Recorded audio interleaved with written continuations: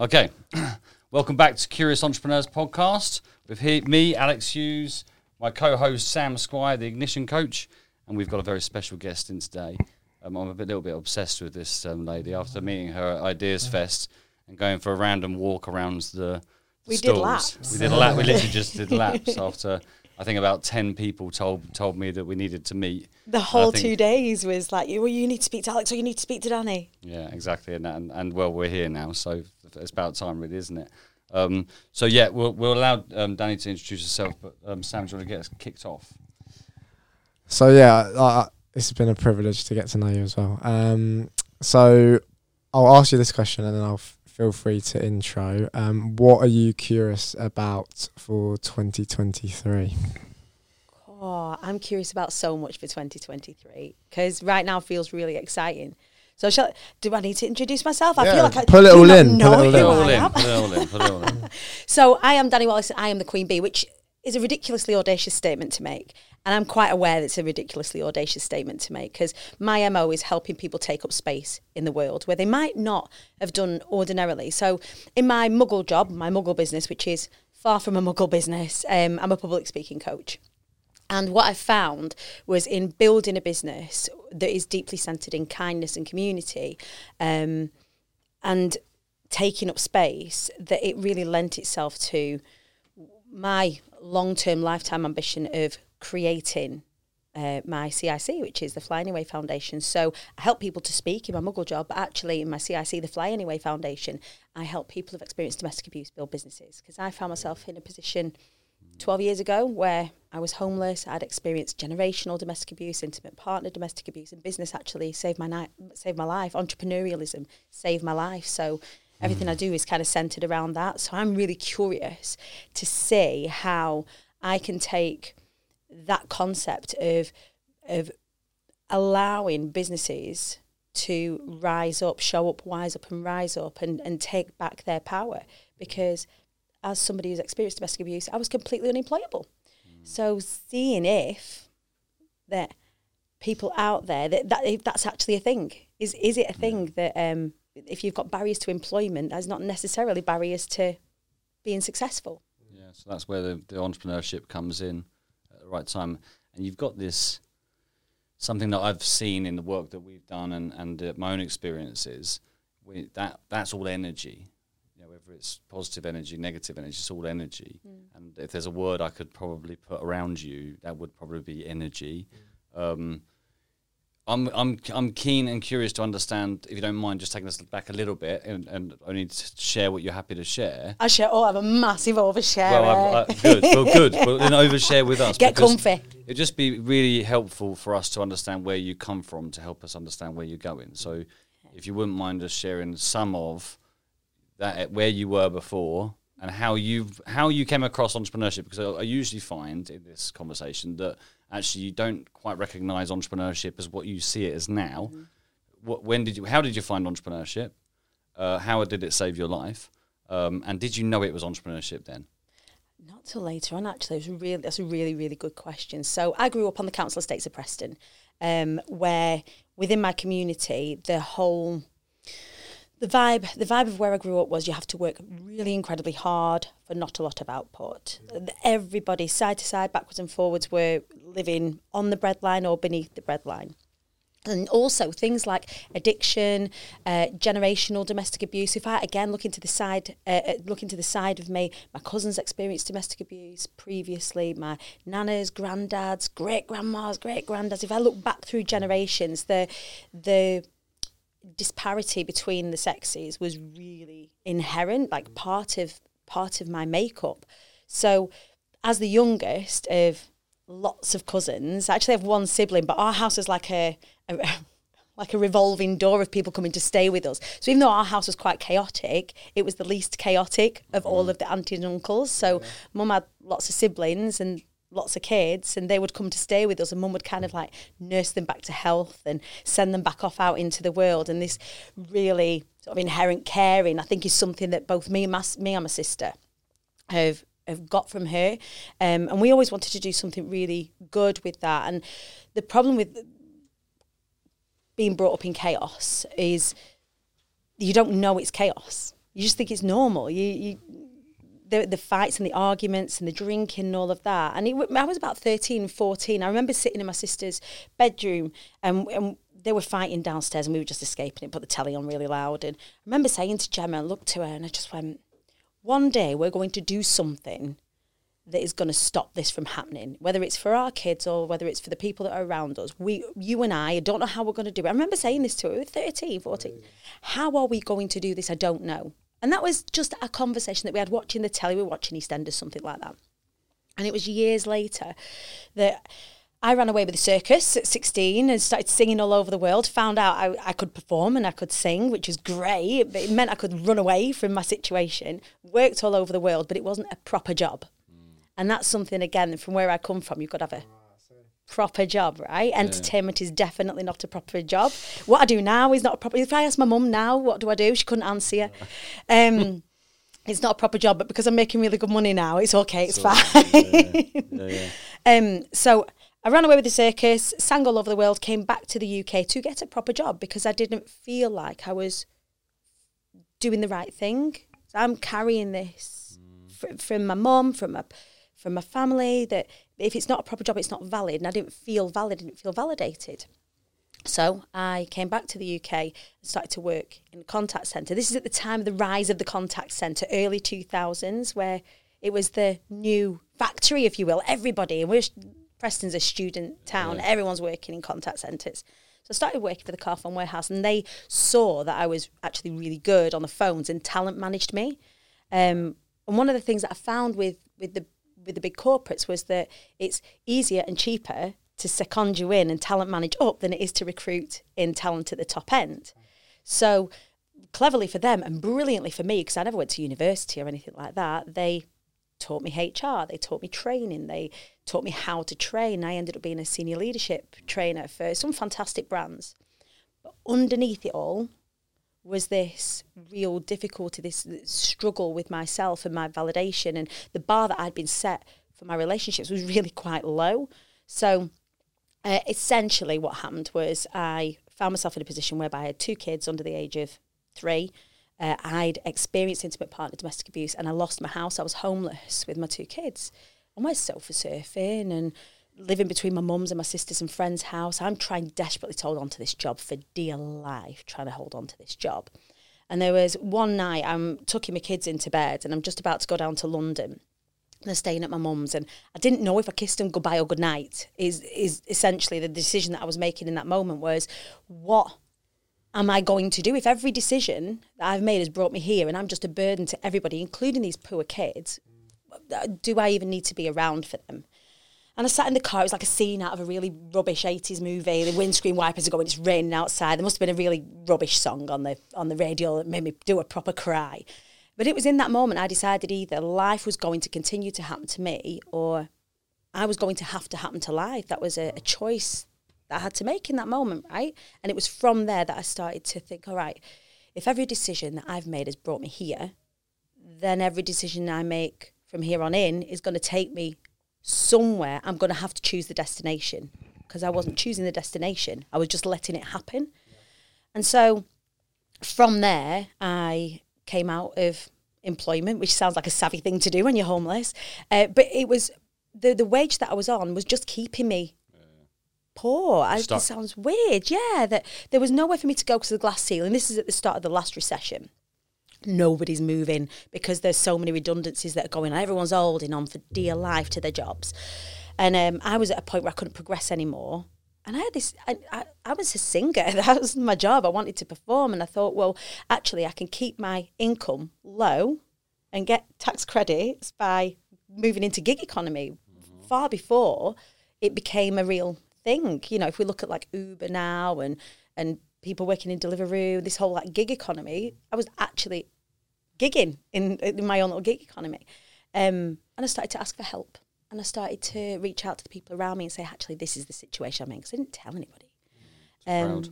Validation was holding you back. Exactly. I wanted to be seen to be doing well. And I was the one that had bought a house and I was the one that had got a really dead good job. And I'd kind of broke out and then I'd lost everything. I didn't want to tell anybody about that.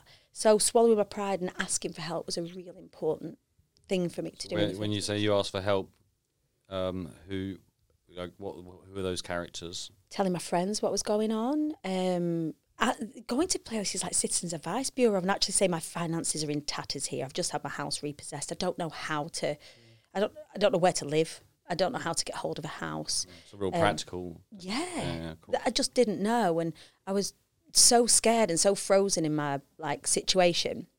Actually asking for help, engaging in services as well. So I was being looked after by an IDVA, which is an independent domestic violence advisor. So I was under like a team, a multi-agency team, and relinquishing the shame around it. It was like when I had kids, I freely and gladly gave away my dignity so it wasn't stolen from me. I didn't lose it, I gave it away, and it's kind of what I did then. But so we started to build things up, but found a house to live in, started to, pay the rent, started to, gig, found a lovely relationship with my now husband. And we were watching the film, the B movie, like years later. And there's this quote at the beginning of the B movie, and it goes, aerodynamically, bees shouldn't, I'm paraphrasing, bees shouldn't be able to fly. Their fat little bodies should not get off the ground via their little wings, but the bee doesn't care what humans think is impossible. The bee flies anyway. I clutched my pearls. I was like, bloody hell, that's exactly what I'm doing. I'm flying anyway. And the seed for the Flying Away Foundation was sown within that. I was saying I was an oversharer. So I would do these gigs, but I'd go live. I'd put my phone on the dashboard and put my makeup on and get ready for my gigs and tell people about what I was going to be getting up to and my dreams and plans. I was going to write a book and I was going to create a community. I was going to put events on. I'm going to be a motivational speaker because I'm a survivor and all of this. But actually, I just started to do it and then learned how to monetize it and learn how to create. And the Flying Away Foundation I could only create once I'd created safety, security, stability within my business. Yeah. And actually business saved my life either through working for myself and taking back that power, asking for help, understanding what my gaps were, and then started to fill it, like with an accountant, for example, because your girl isn't a details person. I'm like on the big ideas. Mm-hmm. So yeah, and then from there, IATQB was born, and that came more formalised, and then the Flying Away Foundation started. Here you are. And here we are, talking to you guys. I know Sam has got his brain's me worrying around some of this, because you said something just before you go into it. You said you sat in your bedroom with your sister, and you said that one day you were going to do all of what you're doing now. But then you just said that you saw that bee thing, and that was it, the seed. But actually, the seed was. Yeah, 14, it activated then, it was there. Yeah. But your self-awareness, your vulnerability, you coming through that journey and unlocking yourself in that way, actually, it wasn't the seed then, the seed was 14. Yeah. Which is really interesting. Sorry, Sam's worrying. Good listening. I can Very good listening. I'm listening. No, from what you've said so far, I'm interested. You spoke about like generations and the same habits that we can adopt from people because that's all we've ever seen. So during that period, what practice helped you break that generational chain the most? I think first of all, it was recognising that what was happening to us wasn't normal. I think that was, it was seeing, if I was to look at my friends, were they experiencing this? Well, no. Could I have my friends come and stop over? Well, no. Could I go and stay at a friend's house? Well, yeah. Because my dad, we didn't know what kind of dad we were going to get that evening, so I didn't want to, they would never have been in any danger, but I just didn't want him to see it. He was very sloppy. It wasn't very nice food. I wasn't very proud of that particular situation. And then once I realised that it wasn't normal, what I was experiencing wasn't normal, then I just started to watch. I just started to look, what's happening? Do I want to bring my children up around fighting all the time? It's a really scary thought as well, because I'm quite like my dad. My dad's very vivacious.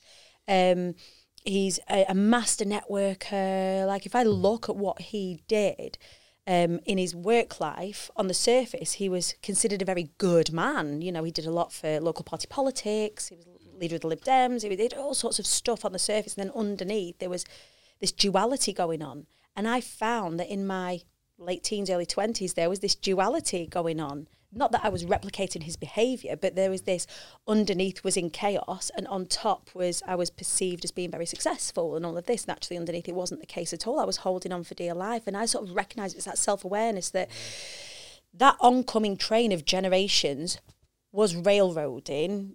Quite literally, it was entering into my life. I was the generation. I then had a child, and had this shitty stick that I was about to pass on to my child. I thought, no, I want to stand in front of the train and say, no, this stops with me.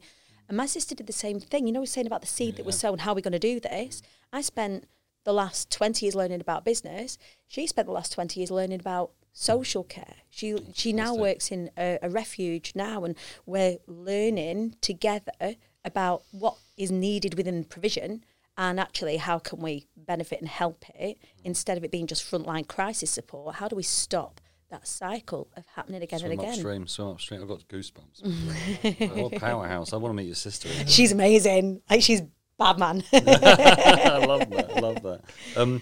Okay, can we talk about Fly Anyway Foundation? Because I think that's what got me hooked on you and your energy, was that, because obviously we share this mission.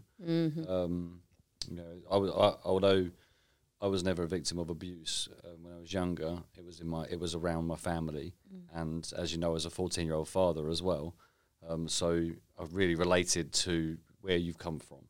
And when we went for that walk, and I was just blown away by what you're doing with the foundation, I thought, well, we've just got to find a way to, I think that's what we said, wasn't it? Whatever it is, let's just skip to the good bit. We just do it. We're just going to fly anyway. So what's the mission for Fly Anyway Foundation? And you know, in terms of, you know, some of the engagements you've been having, I know you've got this event as well, which all coincides. So how does that whole ecosystem of support look like, and how does it work? So at present, we've got a sort of a 5-stage plan for the Fly Anyway Foundation. So in the first instance, it feels like we're doing things arse about face. We're doing things actually towards the end of, because I don't talk about our service users as survivors, because we're actually quite past the survival bit. They're people who've experienced domestic abuse. People who've experienced domestic abuse, just people who've experienced trauma, right? And trauma will display itself in things like barriers to employment, you know, it'll, in self-esteem, in the way that people interact with the world, in all sorts of ways. And so there's lots of provision for point of crisis support. It isn't perfect. It's actually really far from perfect and leaves lots of people in lots of danger. But is that my area of expertise? The answer is absolutely not. I am not trained to provide direct support at point of crisis.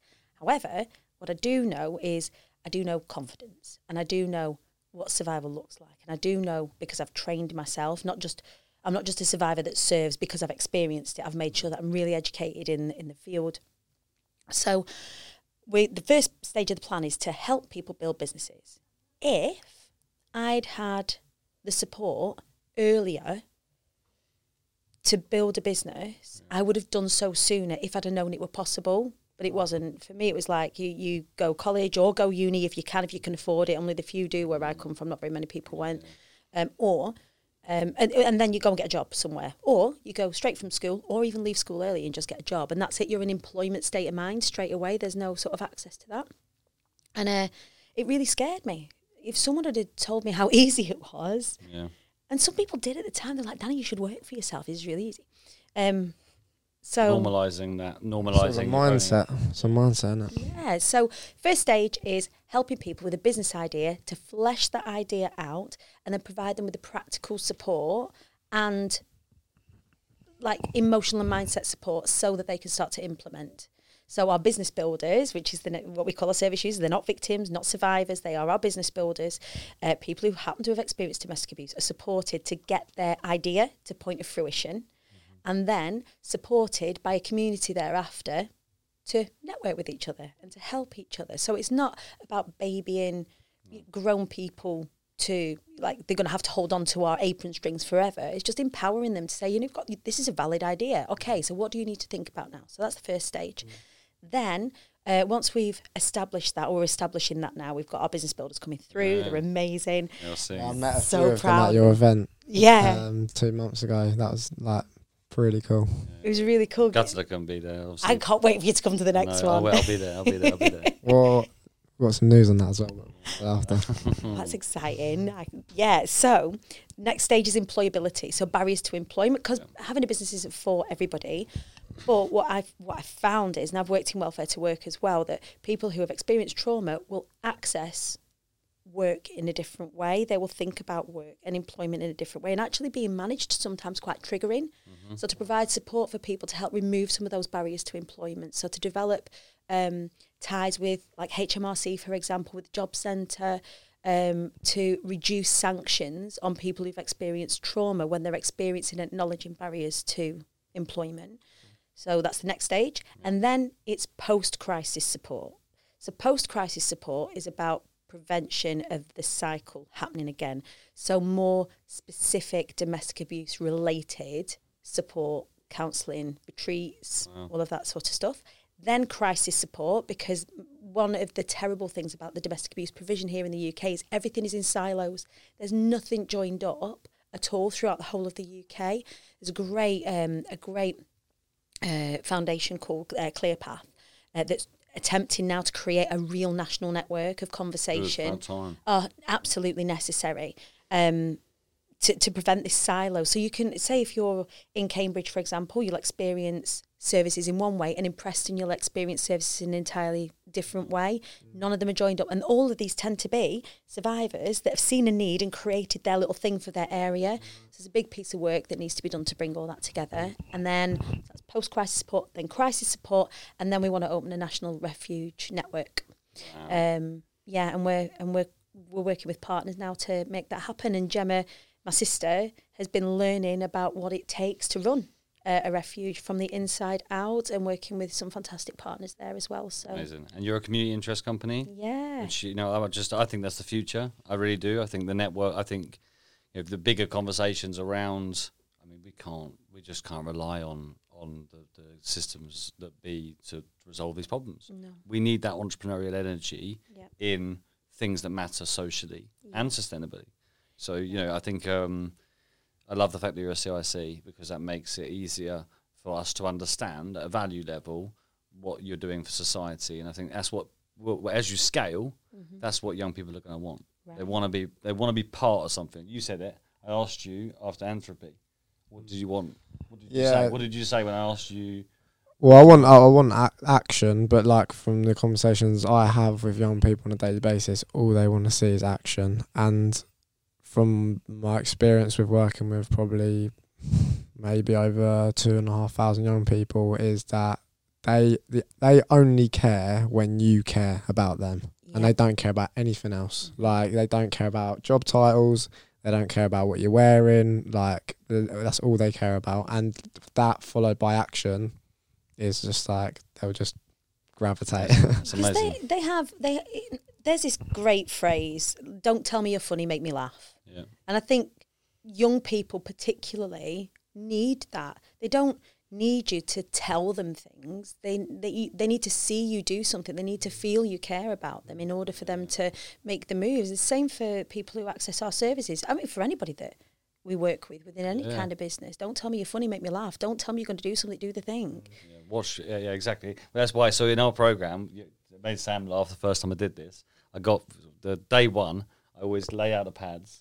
And I say to them, everyone turn over page 18, and they open it up, and it's blank. And I said, the whole thing's blank. Welcome to business. I love it. I've got questions. I've got curious questions for you, and we've got a network, and we've got access to the answers, but you need to find your own questions. Yeah. That's the thing, like, literally what you said there around being told. Like, if you look at the current education system, in regards to schooling, they're always told what to do. Part of what we're going to speak about later with our launch event is around we need to actively listen to young people now. We need to approach them with a way of communicating which is completely different to what's going on, and that's through actively listening, asking the right questions, and like you said earlier about holding space for someone that actually go and be curious in this space, go and be creative, and actually take courageous action. Like, take positive risk, I say, that actually fail forwards. Yeah. We good at failing forwards, didn't you? Well, I just fall on my face, mate.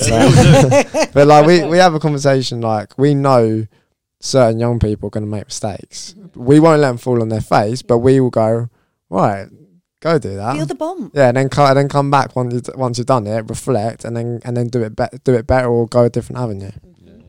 Yeah. Okay, so let's talk about education system. Yeah. You're a mum, first and foremost. Your experiences as a parent, which I know maybe actually, before you talk about this, something you said you've been very kind to let us use some of your course material with our Curious Entrepreneurs, and something that's stuck in my mind since I listened to it was, speak from the scar, not from the wound. Right. So I appreciate this is more from the wound, because it's now. It's right now. But what are your thoughts, experiences, and concerns as a parent when you think about the education system right now? So I think it helps that I'm as self-aware as I am for me to be able to speak, not unemotionally about this, but without like it really kind of cutting me up. But my eldest I've got a trans son, Eli, he's 15.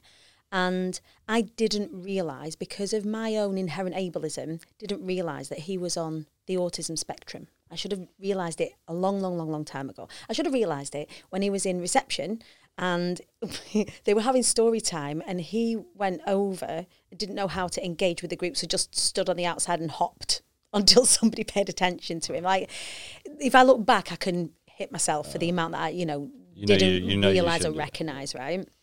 But under the lens of COVID, and being in the sort of under the microscope with each other for that amount of time, I realised that actually no, he's on some sort of ASD, going on ADHD. So we're going through a process at the moment whereby he's neurodivergent. He's obviously neurodivergent. The more I look at it, the more I see, oh my goodness. His teachers have got very, very little access to understanding what support neurodivergent kids really require. So the education system is judging my son's ability to swim when he is indeed a land animal. So, like, it's, talking about judging an elephant's ability to fly, right? Yeah. He's an incredible, empathic, vocationally learning, auditory, the boy remembers song lyrics for fun. Like, you can ask him any song and he remembers song lyrics for fun. I didn't realise until I played Kazuoke one Christmas with him that he actually knew all of the songs, like even songs that I didn't know when I'm a singer. Like, my back catalogue is huge. Amazing. Like, so the frustration that teachers have had with him all the way through the years have been, he's got so much potential, but he just can't focus. He's got so much potential, and it's always been to his detriment. So with the education system, he's a trans boy in a girls' school because I chose dead wisely. They've actually been all right about it, but their lack of understanding in terms of inclusivity, in terms of what the trans landscape looks like, and the LGBTQ plus landscape looks like, means that I'm having to be 5 steps ahead in my education to come back and educate them. And I don't think that that's good enough. So not only are they struggling with neurodivergent children, and I think there are more neurodivergent children because there's a narrow middle. Yes. Like, if we look at normal, it's actually the box that the education system expects our children to fit in is a very small box, and then we spend the rest of their lives telling them to think outside the box. That's great. Like, what? It's hilarious, get in this it's box for 16 years. So my frustration is the schools are so data and information driven now on their performance that they've lost their heart for the kids. And it's awful having friends that are teachers, being friends with some of the teachers. I was going to say, teachers are, that's not the issue. No, they're humans. Humans are wonderful. Yeah, and they want their kids at school to do well, and they're rooting for their kids, but the lack of education for and support for these teachers in order to help the numbers that are being forced upon these teachers, so that they, you've got one teacher per sometimes 35, 40 children in some instances. How does that scale? Like, because if you look at the care at like under 5 years old, there's all these restrictions, which is a massive problem for parents for childcare, because childcare costs, because you've got to have one adult to every 3 Yeah. young people when they're under 1 or 2, and then it's don't quote me on it, but maybe it's 4 after that. But then how does it scale from they need that attention to 35 in a room with all different backgrounds, the culture differences, let different alone any other different. And obviously more there's that vulnerability of the more life experience you have, the more you're going to be other external experiences that I've found with working with young people. And actually, when you reflect on it, there's so much that's out of our control. Yeah. I'm not. I didn't choose my name. I didn't choose what country I was born in. I didn't choose where I grew up. Didn't choose my family. Yeah. And that's just when you come into the world. Yeah. Do you know what I mean? So keep up. Forget what's happening outside there. Keep up because we've got a deadline and we've got to get the tick box done. Yeah, we've got our Ofsted inspection coming. Everybody, do your best. Let's make sure that we get these GCSE results. And I'm having to have that conversation now with my son. Quite the opposite conversation that my parents had with me. My mum just wanted, as long as I did my best, then mum was happy. But she wanted me to do dead good in my exams because I was going to do dead good because I'm a clever stick. So you were the saviour because of that pressure and those generations. You took the poo stick to the clever stick. Right. So with Eli, I'm actually having to say to him, and it makes me feel like I'm at odds with myself, that I don't really give a shit about your GCSEs, babe. I'm not arsed because none of the certification has enabled me to do any of the things that I'm doing now. It has been my curiosity. It has been my self-awareness. It has been my tenacity. It has been my resilience that has brought me where I am. It has been looking a few steps ahead. It's trying to educate myself in the world that has brought me where I am, as opposed to, when we were at Ideas Fest, watched Stephen Bartlett speak, and he goes, we're teaching these kids to be shit at physics. Like, that was brilliant. Like, I am still no good at maths. I'm dyscalculate. So I found. I still can't write. Right. Honestly, I can't. I've written or produced God knows how many business plans. Sorry, I don't mean to pull you out, but when we were at that careers fair the other day, you were writing that note, and I was thinking, how's that geezer gonna? How's that geezer gonna? I'm 14. I don't know how to write. I can't write, but I've got AI, so I can write emails with Otter, and I write, and I've produced millions of pounds worth of revenue for different businesses through their business plans. Because I use the example, so I do a lot of work. Economic development work wider now, and I was working with one, I won't mention names, but I was working with one big function that are there as a function to give money to startups, and one of the barriers to getting the money was writing a business plan. Right. So I sat down and said, would you ask a 13-year-old to complete their GCSEs day one? Well, no, of course I wouldn't. I said, why the fuck would you ask a business person who's never run a business to write a business plan? Right. A business plan is a marketing asset. It's an asset to show what this business is, what its future is, what its forecasts are. To build an effective vision and strategy is much more about what you do up here on the beach and you're visualizing the future and canvassing. Nothing to do with the bloody business plan. Anyway, don't get me started on that. Entrepreneurship. So that leads in, because you talked about resilience. Yep. You talked about self-awareness. You talked about confidence, tenacity, network. Yep. You basically just summed up entrepreneurship. Yeah. So what role do you think entrepreneurship, obviously it's embedded in your everything you do. It's in my DNA. I didn't even know. So how can we as a collective of social entrepreneurs, how can we make sure that entrepreneurship is talked about at 8 years old and not waiting until they've because the problem we have now, because we're the same. We're trying to get registered as alternative provision so we can get young people out of school earlier. Yeah. At the moment we can't work on them until they're 16 because we're not allowed. So we're trying to get closer and closer. But the result, personally, I think if entrepreneurship is taught as a discipline, as a mindset, as a way of life, a form of creativity from the age of 8 years old, then your son thrives. Right. Like one of the things that I've got them to, my son and my middle daughter Daisy, I'm trying to teach them entrepreneurialism without actually going, right, you're going to build a business. Yeah, exactly. So I got them to set up a vintage. So I've lost a lot of weight recently and I've got loads of clothes that I just cannot be bothered taking photos of and putting onto an app to sell them. And I was like, right, do you want to earn some coin? Because they want to earn some money. Yeah. I'm like, all right, okay. Because they've seen what I've done by building a business. They've seen what I've done. It's the new generational change. So I was like, right, okay, how instead of just doing the pots, because like you should just do the pots, like help your mum out, like just be a good person, be a good human being, help me tidy up. Well, I'm a busy bee, come on. So how can we earn some money? So we need to sell something. In order to earn some money, you're going to have to exchange some goods and services. So take some pictures, set up a Vinted account. Well, I'll do it with you. And then it's up to you to complete people's orders, to sell it, to describe the item, take the photo of the item, make sure the transaction's done, make sure it's packaged right, make sure it's safe, get it to where it's going. Brilliant.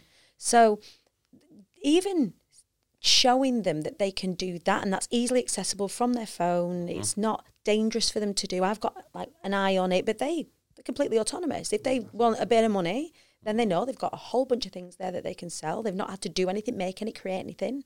It's just there. Love that. And it's also like teaching them about sustainability and things like that. Like we need to be secondhand in our clothes. If they're good and they're in good nick, then why shouldn't somebody else enjoy them instead of going into landfill? So it's opened up quite a lot of conversations about the necessity for entrepreneurialism, and as well for young ones. Ivy watches what I do. Ivy thinks she's famous. So I've seen Ivy. She is famous, by the way. So Ivy, you're famous. We love you. She's 7 years old and has seen me go live and share amazing. From when I was really young. So now she comes onto my lives and she's like waving at everybody, blowing them kisses. Actually, she's looking at herself. But she realises the need to network and the need to audience build in order to, if you've got something to say, you need people out there listening and watching. So for us as a collective, mate, I turn up at the opening of an envelope, honestly, to talk about these things. And I know you guys do too. I think that's one of the reasons why we connect so well, is that we love an event. Yeah. But just any chance to get it out there. Yeah, any opportunity to say yes and be curious about something. Yeah, nice. So and by not doing know how it's going to go. You do learn. If you get no, your resilience builds. It's a win-win, right? It's just like, I think going to what you said there, like you've probably said yes to things that you don't know what's going to happen and sold things that's going to happen. But I think what you said earlier about, and the thing I'll come on to last, I've got a question to finish, but that 13-year-old self, it was almost like a knowing in the unknown, and I think that's quite cool place to be, isn't it? Yeah, it was really deep rooted. That really deep rooted. Like I just knew, and I think that how do we? And this is an interesting one. How do we teach our kids to know?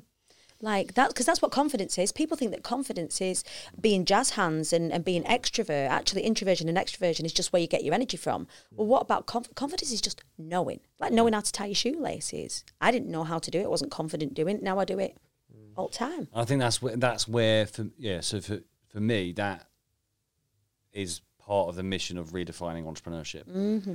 Entrepreneurship isn't just about being the entrepreneur; it's about thinking like one. There's a great quote which I'm definitely going to forget who said it now. And he said, we don't all need to be an entrepreneur, but at some point you're going to have to act like one. Right. And we all and industry needs it. Yeah. I go around. I speak to senior leaders all around the UK. And at a board level, they want entrepreneurship, let alone at a young talent level. Yep. Well, something I did with my son when he was younger was I wouldn't pay him for chores, so I massively agree on that. Yeah. But I would pay him for creativity. So if he produced me a piece of art, even if it was rubbish, then I'd give him money for that. So just starting to show them, because we're moving into a creator economy. Right. So that is the economy of the future. So we need to start educating it as much, like you say, there's little moments, there's little things you say. You don't have to work. Thank you, parents. You worked really hard for us. Yep. But we're not entitled. We're just more aware of our options these days. Right. And we have so much information available to us. Talking about the education system again, if you've got the likes of TikTok, where a lot of our young people are getting their information, it's the new Google. And they're getting a lot of information. They're Googling, my son understands more about his neurodiversity than I do from what he's learned from TikTok. He's more educated in and of himself because he's actively seeking that out. Now, we didn't have that luxury when we were growing up. So we was talking just before we hit roll about the education system needs to catch up with us and not the other way around. And I think there's this inherent fear within the system. Like, of holding Control. themselves back. Yeah, like we need to do things the way that they've always been done. But actually, we're evolving. This is what's happening. This is evolution that's happening. It's not just the times are changing. This is the next level for us. It's a race. Yeah. So to bring it back, right, to wrap that up, you know, you said one word, the most important word is community. Yeah. We've got to make all of this a community solution. Yeah. Because it's a community problem. It's not an education problem. Nope. It's not an industry problem. It's not a system problem. It's not a parent problem. Mm-hmm. It's actually a community problem. Right. If we see it as such, then we as a community can wrap around and resolve those problems. And we become more powerful as a result. Like a lot of people feel despondent, then they're not a part of something. And how powerful we become when we become a part of something. The whole premise behind I Am the Queen Bee isn't about me being the Queen Bee. It's about having a hive mind. It's about working with the people that are around us, linking arms. Bees do this thing when they're building something new. They festoon, they link arms. They literally link arms to show where the other bees, where they're going to build to. Wow. Like, that the importance of it comes from nature. Is when we've not been encouraged to come together as a community to make change because that's considered dangerous. And I think what's brilliant about what you guys are doing is you're doing this in a really safe and kind and like I love this, like kind of the curiosity that sits beneath it all. And if we're curious, then it's not offensive. Like I'm interested to see what can we do. Wouldn't it be interesting if we were to create this change together? Well, that sounds more reasonable than going in Before and smashing shit they're up. already doing it. Right, exactly. They're already doing it. Like, whoa, wait, so it's working. I think that's where you track the data. No, I'm really excited to. We're just excited to see you, let alone have you on here, and you know, keep doing what you're doing because I think it's just incredible. There's no getting rid of me, lads. You know that, don't you? Cool. Right, can I wrap up then? Yeah, go for it, man. So, if you had 1 minute to spend with the 13-year-old Dani Wallace and her sister sitting in her bedroom watching telly, You make me cry. Bloody hell. what would you, knowing what you know now and what you've gone through, what would you say to her? The question that you always need to ask yourself is, what am I learning? What am I learning? What am I learning? Not why is this happening to me? Not poor me, but what am I learning? Because that's going to help you overcome what you're going through quicker. Because there is something in everything. And that's not to say the things that are going to happen to you is fair. That's not to say that you deserve any of the things that are happening around you that hurt people. And do your best to not hurt people with your hurt. You get to not pay your pain forward. You get to pay your strength forward. And that's exactly what you're going to do. Hold tight. Hold tight. Amazing. Well, thank you so much for your time and your energy. And if you want to, social handles, where can we find you? Where can we find more of you? At the Queen Bee Dani across, I'm like sand at the beach, I get everywhere. So yeah, at the Queen Bee Dani across the socials is where you will find me, on the LinkedIn, on the Instagram, at the Asdas, wherever. Brilliant. Well done. Nice. Thank you so much. Amazing. Right, brilliant.